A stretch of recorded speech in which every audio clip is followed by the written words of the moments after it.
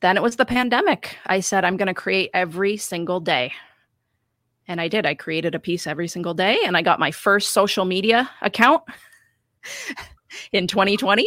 And I said, I'm just going to put my pieces up, no matter how terrible they are, and just build on it.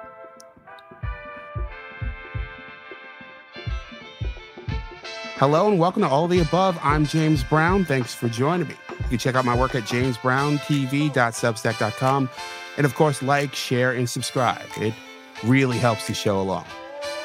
This episode is about a passion project that became a business, ran by today's guest, Laura Homsey. Laura, welcome to the program. Hello, James. Thanks for having me. Yeah, thanks for joining me. I've been watching from afar. We talked a bit here or there, and I'd love to learn more about you. Okay, I'm ready. So let's start from the beginning. Where are you now? I'm in Rochester, New York, actually Brighton, in my studio. And I share my studio with my partner. So he runs the audio portion on the other side, and I work in illustration in 2D. For our listeners, the many more people who listen audio-wise, how would you describe the environment around you and your art studio? Well, I work in hand-cut paper. So I hand paint and I hand texture all the paper I use for illustrations. So at the moment, I have a lot of frames up of my artwork that I've worked on. And I have lots of plants. It's a nice sunny space, which really helps with photos and creating. I hadn't quite thought about. So sunny helps you? It does help. It helps creatively too, but also I do a lot of commissions for people. And when I'm finished with the illustration, I take photos and then I email it to them. So, the light helps with finished photos as well as the creating process.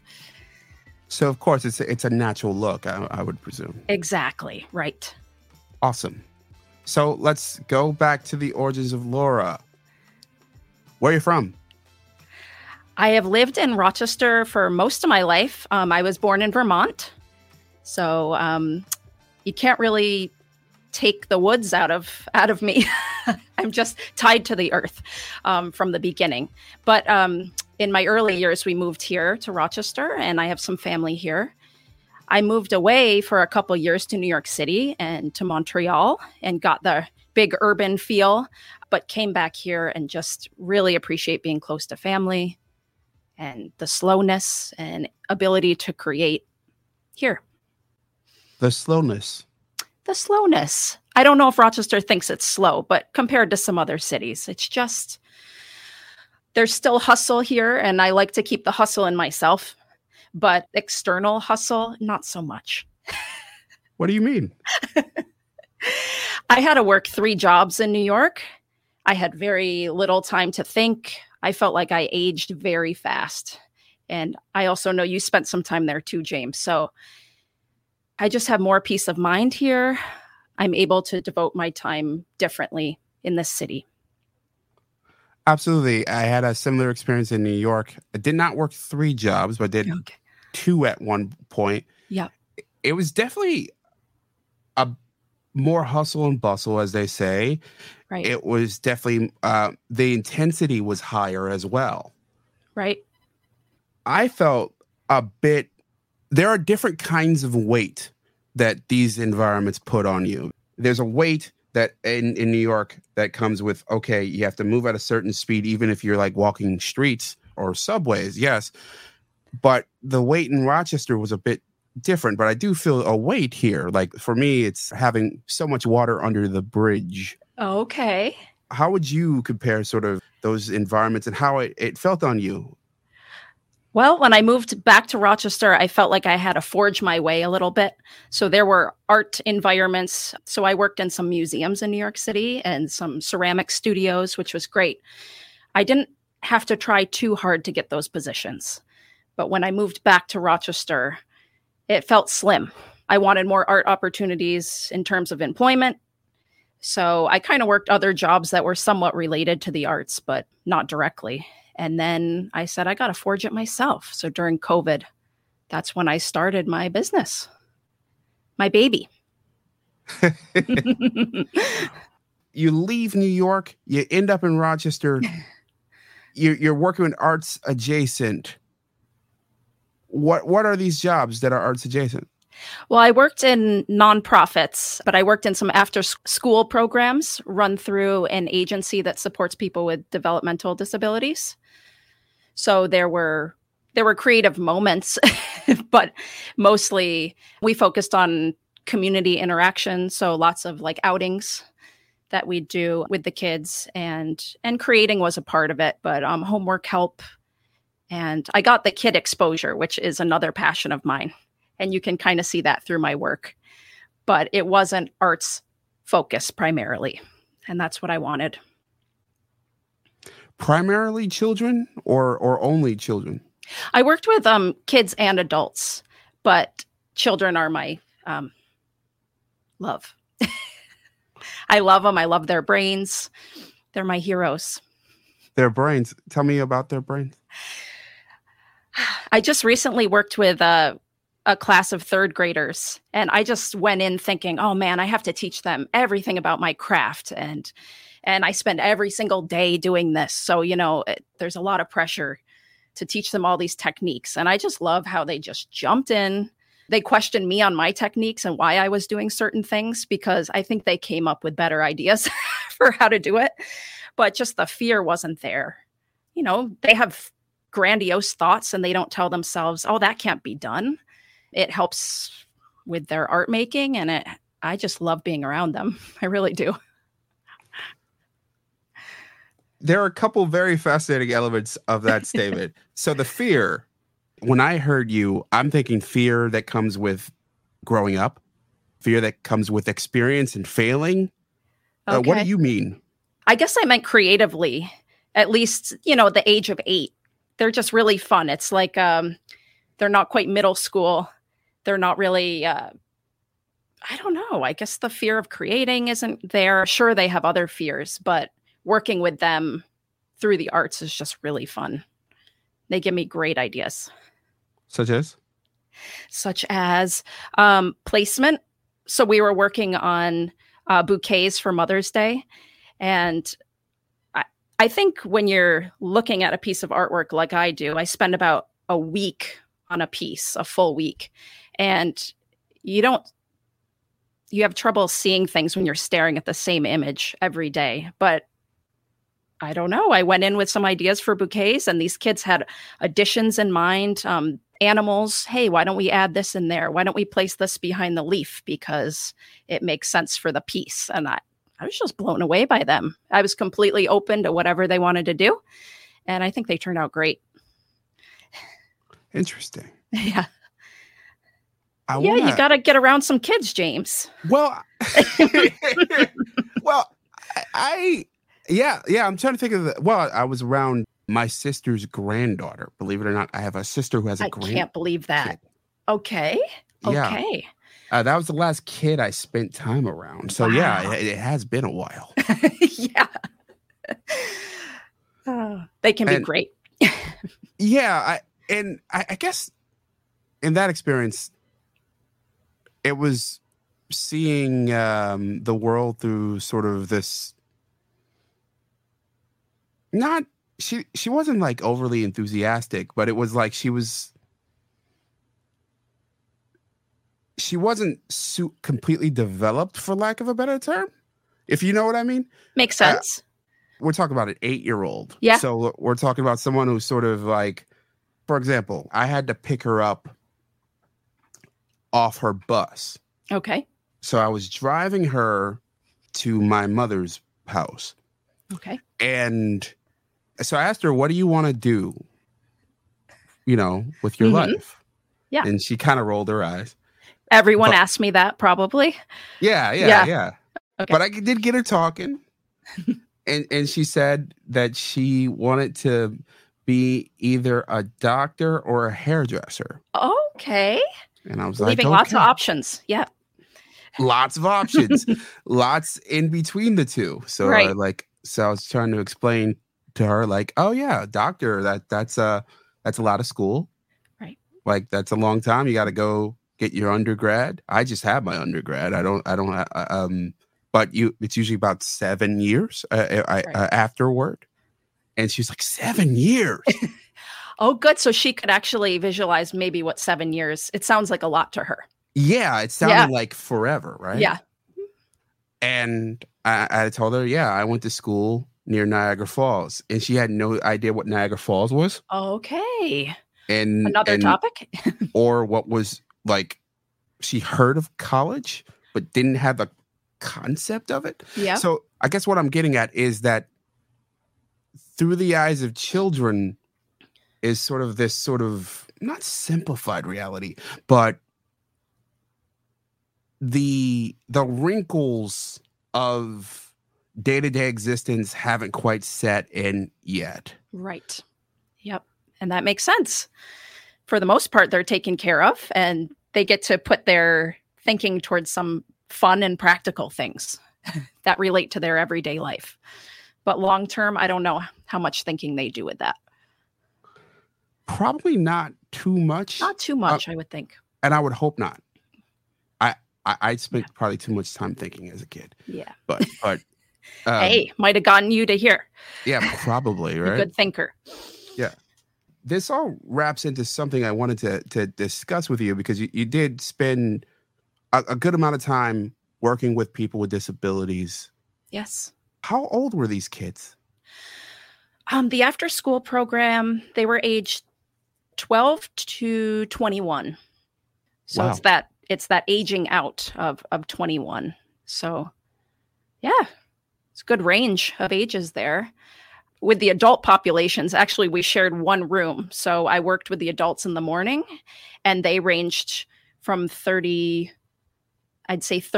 to 72. So I was really working from, for lack of better words, start to finish, Wow, every day with people. Well, tell me about the environment. You were in one big room? Yep. So it was a day hab. So individuals would spend their day there working on goals related to them. So the adults would come in the morning and we would work on, again, their personal goals. And then we would do community interaction. So if there were events, I know they just went to Jazz Fest this past week because I still keep up with the people there. And so there's community involvement. Then we'd eat lunch all in that one room. And the building is a community building open to the public in Henrietta. And there are fitness rooms, art therapy. The pool is actually therapeutic as well. So like the Buffalo Bills use this pool for rehabilitation and stuff. So it's really like one building just to take care of everybody. And then when the adults would go home for the day, the kids would come in off the buses and we'd work on homework, socialization skills, recreational. We had a huge gym. And then we had kids camps in the summer. So I stayed really busy. Yeah, it sounds taxing. Yes, definitely could be taxing. Yeah, very little breaks for staff. Yeah. Are there specific days that you remember that were kind of long? When there were snow days and the building wasn't open, we would go into the homes, the individuals' homes, and we would spend the day there. So if there was like a fitness goal for someone you were working with, we would have to find creative ways to complete their fitness goals in their household. So yeah, it took a lot of creativity, but those days could feel really long. Okay, give me one moment. Sure.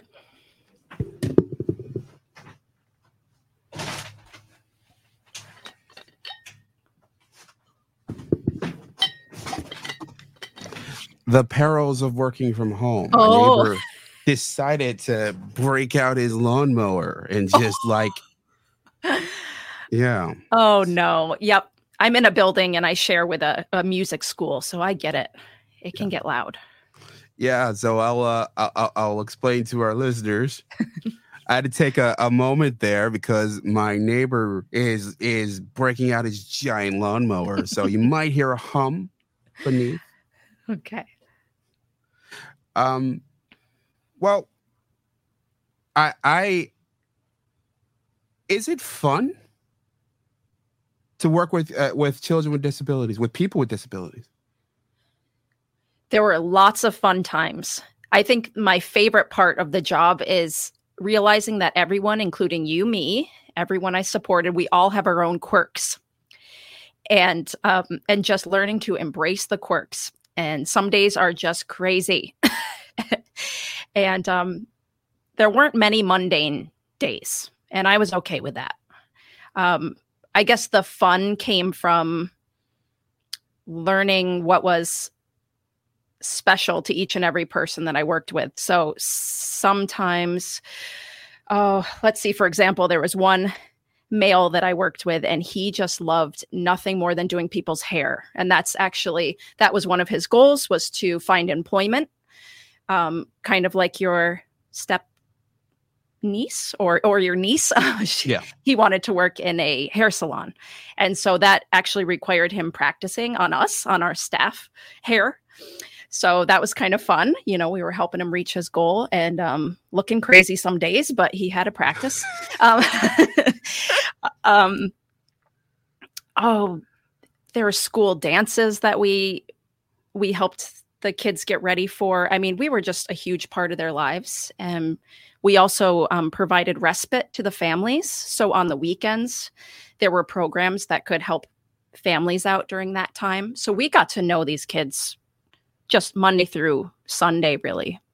And there were a lot of fun moments, like spending camp with them, summer camp. We got to see them outside of their like school routine, and meet their families. And there was a lot of fun. Yeah. Was this around the clock?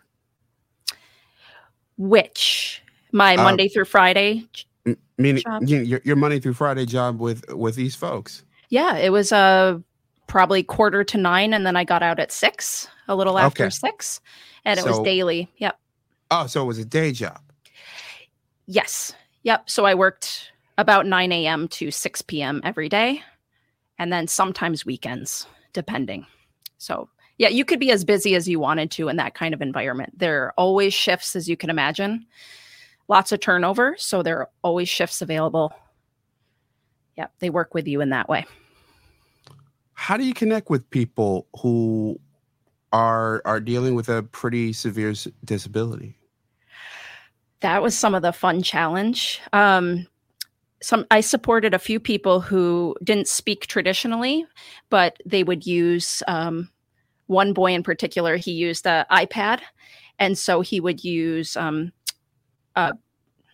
a voice box, but there was an app that he would use. So instead of verbalizing what he'd like, he would use this iPad. And so that was one way of communicating. That was picked up a lot of sign language on the job. That was another way that we would communicate. There was art therapy available in the building too. And I got to go into those environments too, to see how people interacted through the arts. And that's what I love the most. Maybe you can't vocalize everything you want to say, but maybe on paper it's better, or through clay, you're able to get your thoughts out. Tell me about some of those instances, like when someone was able to articulate how they felt through clay or through other pieces of art. Yeah. Trying to think of some specifics. It's been kind of a number of years since I've worked there now. I'm sure they're in my brain somewhere.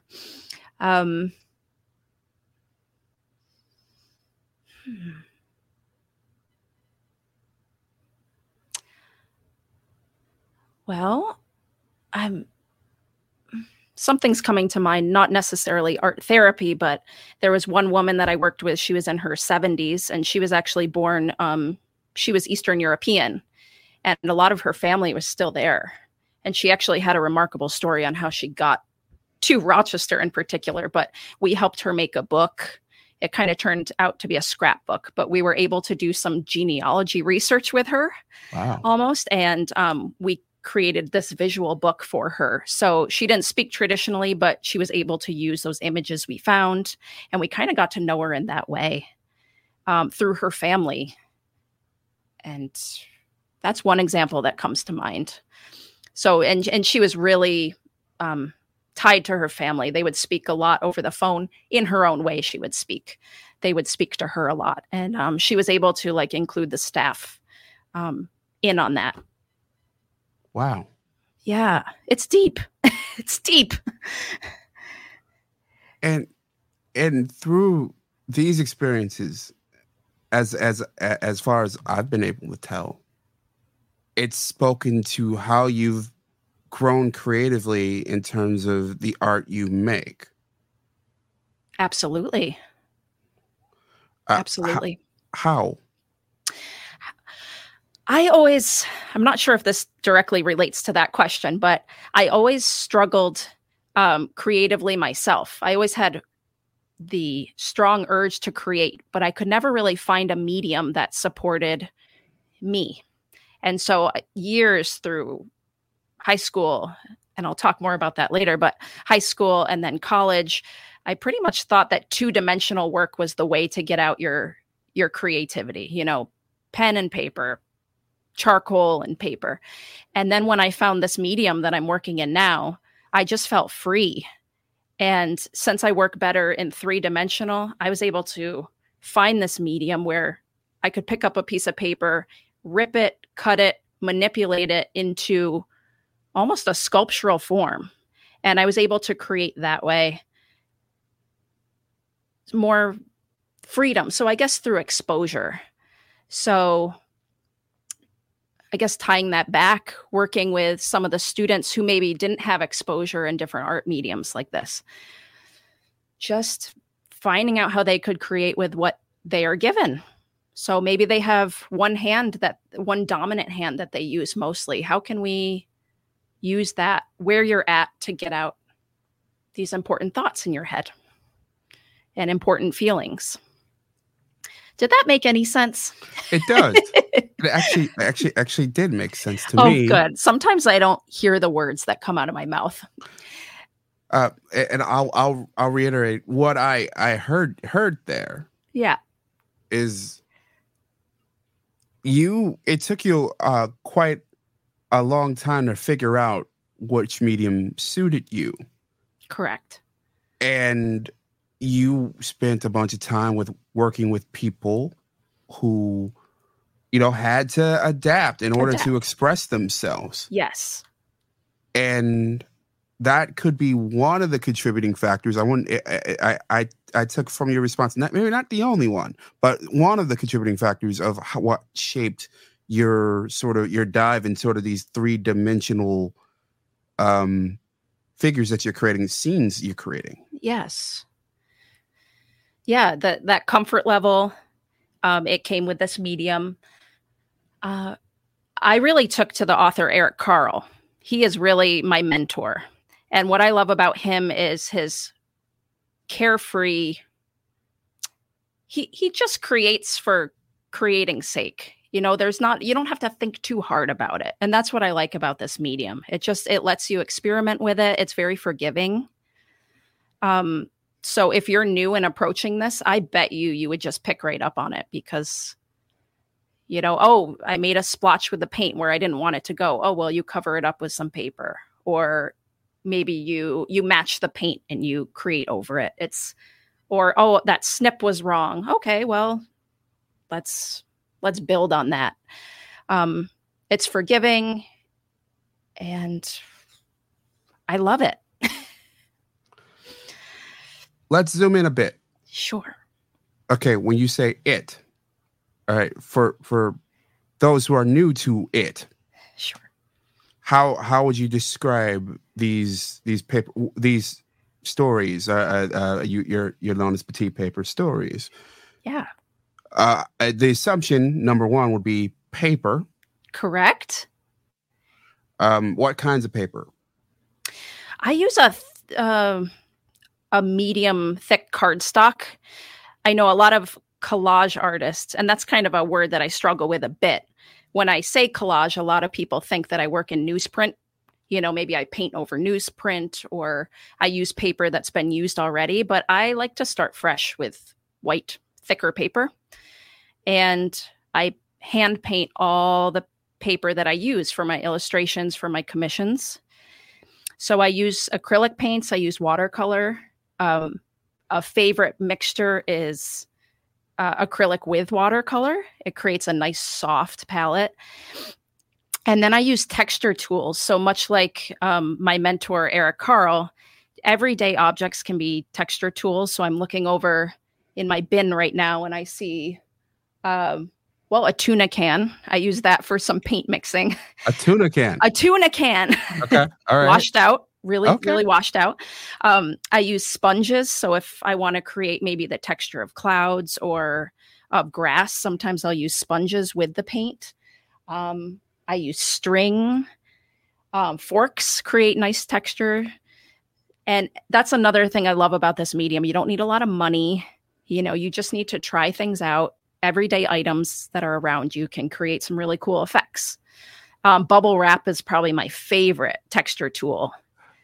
So, starting with a painted paper and then putting some acrylic of a different color on top of painting right on top of the bubble wrap and then pressing down. And it creates some really cool textures. So paper, paint, and then I use scissors next. And people ask me, but I don't trace images. So let's say I wanted to create a dog. I just freely cut. And a way to look at it is to break an object into simple shapes. And any item you can think of, you can pretty much pick shapes out of it. And that's how I start cutting my scene. When I work on commissions, people send me reference photos. So someone might approach me and say, I would love you to create a 70th birthday present for my dad. And they'll send reference photos of their family, maybe the dad's favorite location that we can use as a background, some of his favorite items and pets. And I'll study those reference photos. I'll create a sketch from that. And then I begin cutting and laying it on top of my sketch. And then after a week, I have a whole scene put together. To me, that screams a collage. Yes. You could see that. Yeah, it's the definition of collage. Just people tend to think collage, at least when I've spoken to them. It is made from different types of paper. Is there a different term that fits you in what you create? I use hand-cut paper. I say I'm a hand-cut paper artist or illustrator, paper illustrator too. That usually comes with many more questions, though. Such as? What does that mean? A paper illustrator? I don't get it. Like, are you illustrating on paper? Well, no, not entirely. It's rarer than a typical collage artist, but not one of a kind, correct? I'm creating one of a kind pieces, but I'm not one of a kind paper illustrator by any means. On Instagram, there's so many incredible artists who work in the same style that I learn from. And even in Rochester, too, there are people working in this style as well. Is that how you were drawn into doing it for people? How did that happen? I had a mentor teacher when I was student teaching. And one of the lessons that he did was Eric Carl. Mm-hmm. And the students in the class were asked to paint and texturize paper all together. So it was actually just one big piece of paper. And all the kids had their hand in painting and texturizing this one huge piece of paper. And when it was dry, it was cut up into different sections. And then each student was able to use parts of that large paper in creating their scene. And that really just, it really spoke to me in that it was this communal creating. And everybody got to put their own little spin on it. But I just love that it used like minimal materials. Everyone was able to create together and then create something completely different from their neighbor from the same materials. And I just started working in that style right from college. And then, people would see some of the work I created. And I had a good friend of mine ask me to do a commission of her family of creating a Mother's Day scene. And I was scared to death. That was my first one.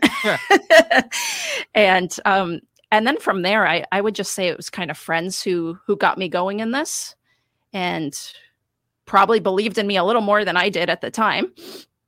And they would just give me these great ideas to work with. And then I just built and got better and got better. And that's kind of how I got started. That piece wasn't obviously your first rodeo. What were the first iterations like? What were they of? My very first pieces with cut paper. Mhm. I think I emulated Eric Carle. So I would look at his illustrations and I would just create kind of my own versions of him. That was kind of how I learned. So it was kind of copying of a scene in my own way. I took a really awesome course on paper illustration through the equivalent of a Skillshare program online. Mm-hmm. And it was a Brazilian artist. And it taught me so much. We had like a clear schedule, and I think it lasted a week. And then we had a project at the end, and she would critique the project, and the class would kind of put their 2 cents in. So that really helped me to grow a lot in 1 week. And then it was the pandemic. I said, I'm going to create every single day. And I did. I created a piece every single day, and I got my first social media account in 2020. And I said, I'm just going to put my pieces up, no matter how terrible they are, and just build on it. Let's break it down. Yeah. Let's break this down. First account ever? I think I had a MySpace. Actually, a friend in college created a MySpace for me before I even said okay. But I didn't really take to that. So I'd say this is my first, social media platform. How old are you? I'm 37. First account. So this is right as the pandemic hit. Yes. So we're talking 3 years ago was your first social media account, period. Yep, correct. Wow. Okay. I know. And I heard Instagram used to be a lot better. I kind of wish I knew it then. Yeah, it was simpler. For Simpler, sure. Less ads, less video. A lot less ads, less no video. Yeah. No video initially. Right. And you couldn't even upload images initially. You had Is that right? Yeah, you had to take photos with your phone. Okay. Directly into the app. And people would use side apps to access it in order to upload images. How archaic. Way back. Yeah. But this opens a new can of worms that I am fascinated with. Especially from someone who's now built a business based on social media. What was the turnoff? Why did you, as the rest of our generation, because I'm just a little bit older than you, I'm 39. Yeah. As the rest of us rushed toward social media, you said no. You said, I'm not going to do this. Yes. Why correct. did you say no? You can't make me. I went to school for art education, and we were told time and time again, you don't want students finding your online presence. It's just better to stay off. And at the time, that's what we were told. And I did it. I was terrified of being found.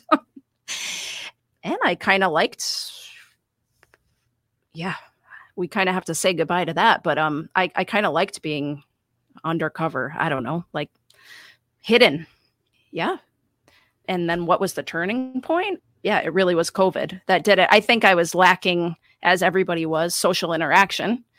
And I said, well, if this is how it's got to be, I'm going to create an account. Also, my partner, Chris, he was really urging me. I've been creating since forever, but he's like, why don't you just, have a creative account? You don't have to upload personal things about you, just look at it that way. And I think it was a lot less stressful in that way. So yeah, I dipped my toe in. I want to step back once again. All right. So you go through this art education, you get this, you go through this program. You said, hey, they urge you don't want to interact with students like this. Understood. As you're going through life, right? Mm-hmm. And I'm sure many of your friends, colleagues, your partner, obviously, right? I mean, if he's encouraging you, had social media accounts. Did you feel like a rush of peer pressure to sort of join these worlds? And did you just firmly say no, or was it like something you could easily brush off? Oh, I don't want to get too deep, but I think it was also it was a self-confidence thing too. I didn't feel like I had a lot to put out there. I didn't think, honestly, I was very special. I've gotten better at that, but I just am like, why do people need to see my daily thing? And that's when I was cool. I was in New York and staying out late and going to cool places. So I should have been broadcasting those years. Oops. But yeah, it just came with time. I didn't really feel left out. This is yet another interesting comment here. I'm going to stop talking now. Because social media, aside from business, which I'd love to get to after this, because I think this makes it even more remarkable what you've done here. And in order to launch a business through social while being pretty averse to social. Right. If you're following me on social media, James Brown TV, everywhere, you see the most mundane stuff in the world. What, your walks? It's usually just me walking. Football, walking, interviews. Exactly. Yeah. Football, walking, interviews. That's just about everything that I ever post. But it is pretty much mundane. It's simple. I used to post tons and tons of links at one point in my social media world, and I don't really do that anymore, here or there, maybe on Twitter. But you saw other people who were, maybe you didn't even see it. That's the other thing. So sometimes I would take Chris's phone, my partner. Sometimes I would, and I would look. It was just like a Pandora's box. It was overwhelming, honestly. So I was just like, it's okay. I guess intimidating. Yeah, that makes sense now. Yeah. Okay, so if you didn't get on the early versions of Facebook or Instagram or Twitter or whatever, you didn't experience the slide into the sort of world of social media that we are in now. You didn't experience that transition. Right. Yep, totally. So do you feel something's lost by joining us in our social media cult? I've never thought that deep about it. I don't think so. Okay. But I've also gone really hard. Like the minute I joined, I was like, every single day I'm going to create. So, I'm not looking back. I'm just looking forward. And I've been on it ever since. A lot. Wow. So you go from nothing to a lot. Yes.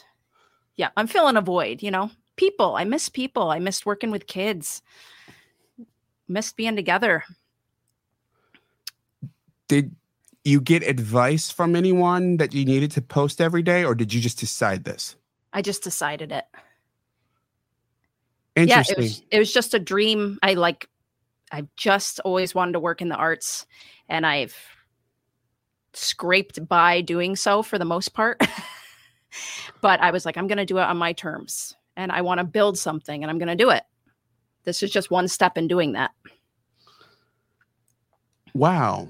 One would think that you would have read a slew of social media marketing books, essentially, because that's essentially the argument that you've articulated, where essentially you choose a niche, stay in that niche, you do it over and over again, and you just sort of stumbled upon it. Yeah. Yeah.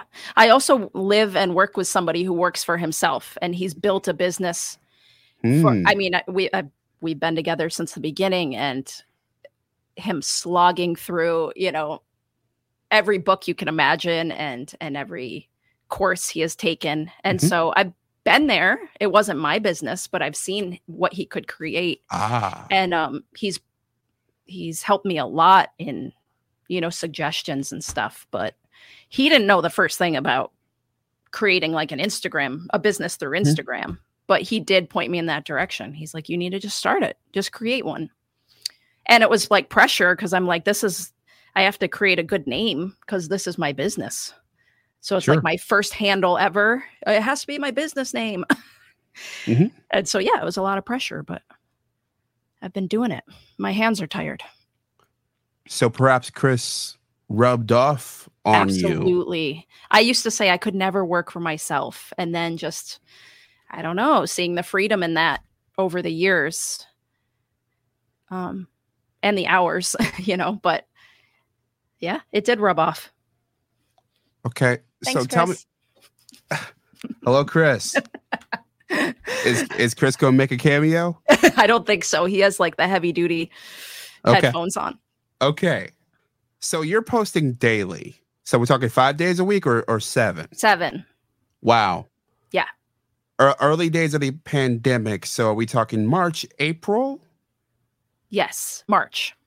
So yeah, nearly immediately. Yeah, exactly. So are you doing other work at this time? I was still working at that agency for a bit. And right when some weeks in, it started getting scary. So I weaned myself off of that job and and started this. What were the first inquiries? Were they immediate? Were they after a month, or how quickly did you start hearing from people? Like positive feedback or commissions? Both. Which one was first? I guess positive feedback. I remember my first comment. It was from a girl that I've known a very long time, and she's like, "Laura, I didn't know it. You did this?"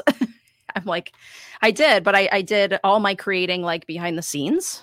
I didn't show many people. I mean, people knew that I studied ceramics in college, but so I heard some nice comments, mostly just kind of shock. Oh, is this you? Is this what you're doing? I also didn't have a actual picture of myself, so people were like, "Is that you?" Yeah. And then commissions started when my friend that I told you about, probably 3 months in, she gave me that task of creating her family. And it is not a small family. It was like a big project. So probably 3 months in, she gave me that opportunity, and I thank her so much. And that's the same friend who is a teacher and had me in to teach her 3rd grade class a couple years in a row. She's just great.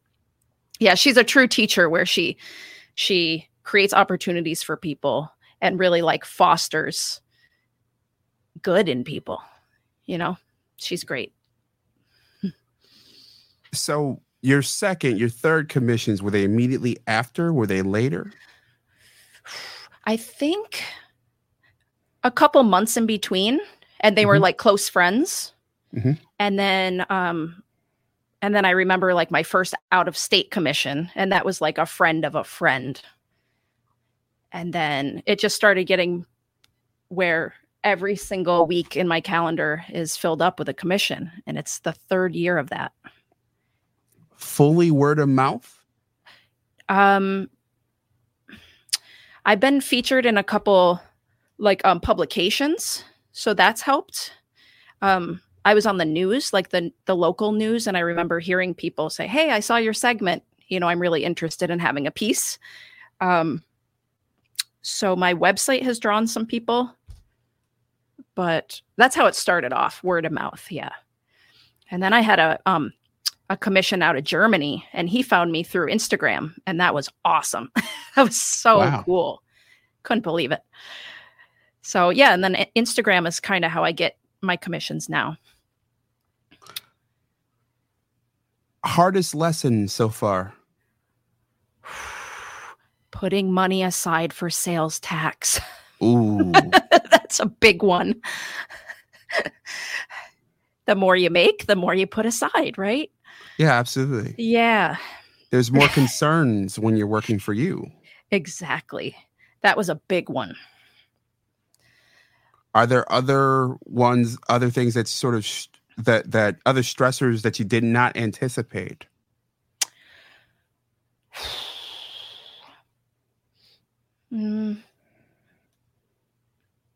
I guess in the beginning, I was trying to like get to know USPS and all the like logistics with shipping and stuff.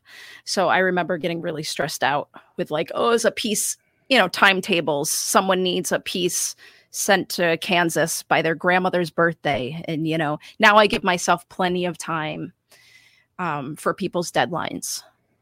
So, being careful not to pack in too much work. So you still keep the quality there and you keep to your schedule. So, yeah. So, like creating a nice pace for yourself while staying busy is really important. Don't do too much. Is it difficult to say no? Yes. Yeah. Not just as a woman, just saying no is very difficult. I don't say no often. I say, how about this? Mm-hmm.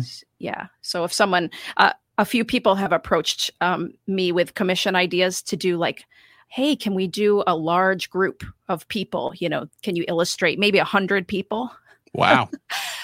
So no, that's a no, but we'll say, hey, what are other ways that we can illustrate these important people without physically illustrating all of them, whether it's through like a family crest or if it's like a special vacation memory that you guys took together. Let's find other ways to go about it. So I don't do a lot of no's. I say, let's think differently about it. What's the most amount of people you've done in an image? Oh, probably 10. I create limits now, but I think that's the most that I've done. Yeah. Yeah. I would just think as a small business owner, right? Yeah. Someone is offering you X amount of dollars. You like you said, sales tax is a concern. Just supporting yourself, paying your bills, all a concern, and it's all on you, right? Right. And then you have this opportunity, and you have to like, it's a little much. Let's rethink this. What's the reaction when you have to say that? It might be relief. I mean, they don't have to spend as much as I would probably have to charge if I did 100 people. I think they're appreciative that I'm willing to work with them. I'm speaking for them, but I think I'm not just saying no.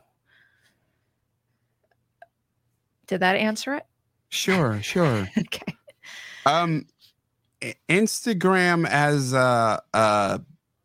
your lead business magnet, your lead magnet. Yeah. Are there things about being a large account, and you are a pretty large account, like you have nearly 4,000 followers, right? Yes. Yeah. Obviously it's worked out so far. Are there days where you wish like you didn't choose Instagram?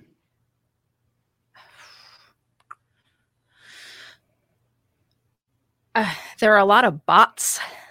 Mm-hmm. There are a lot of bots that I can't get a handle on, and a lot of people can't. And there's times when I question, kind of what direction the platform's going in, especially when your concerns aren't really being addressed, no matter how much you yell about it.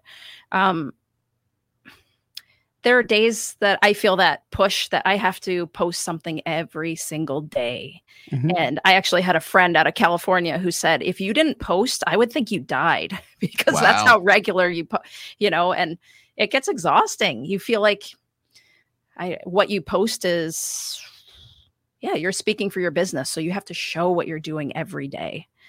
And so it would be nice to kind of step back and take a little break and realize that like not everyone's going to go away if you take a little break.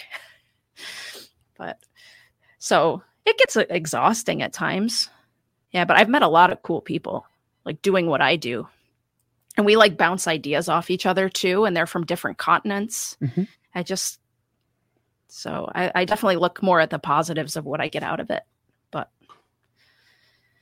you leaned into my next question for you, which was, so it sounds like you're not hyper competitive with these other folks, like who are in your space. You guys communicate and you bounce off each other. Yeah, we sure do. I have one friend in England, and I would love to actually meet her, but she's given me some great ideas to work with in terms of like, you should try this subject matter, or have you tried this method with paint? Have you tried this tool? And here's where you can find it. And here's what I do with it. And I mean, I probably would have never come across that idea. So yeah, we keep each other going, I'd say. So I embrace it. I'm learning new techniques from them. And it's a fun little community we're a part of. Is it all positive? Sure, there are times when you see what others are doing and it makes you self-reflect and say, am I doing enough? Am I doing enough? Is this going in the right direction? My lifelong dream is to write a children's book. Mm-hmm. Less of the writing and more of the illustrating. Yeah. And so I have seen people who have gotten those opportunities even through Instagram, like legit opportunities through Instagram. So sometimes, I think, like, how can I put myself out there more? Or will I come in contact with the right person to make that dream come true? So there's like added pressures you put on yourself, sure, by seeing what other people are doing. Yeah, it seems just listening to you for this past roughly an hour at this point. Yeah, wow.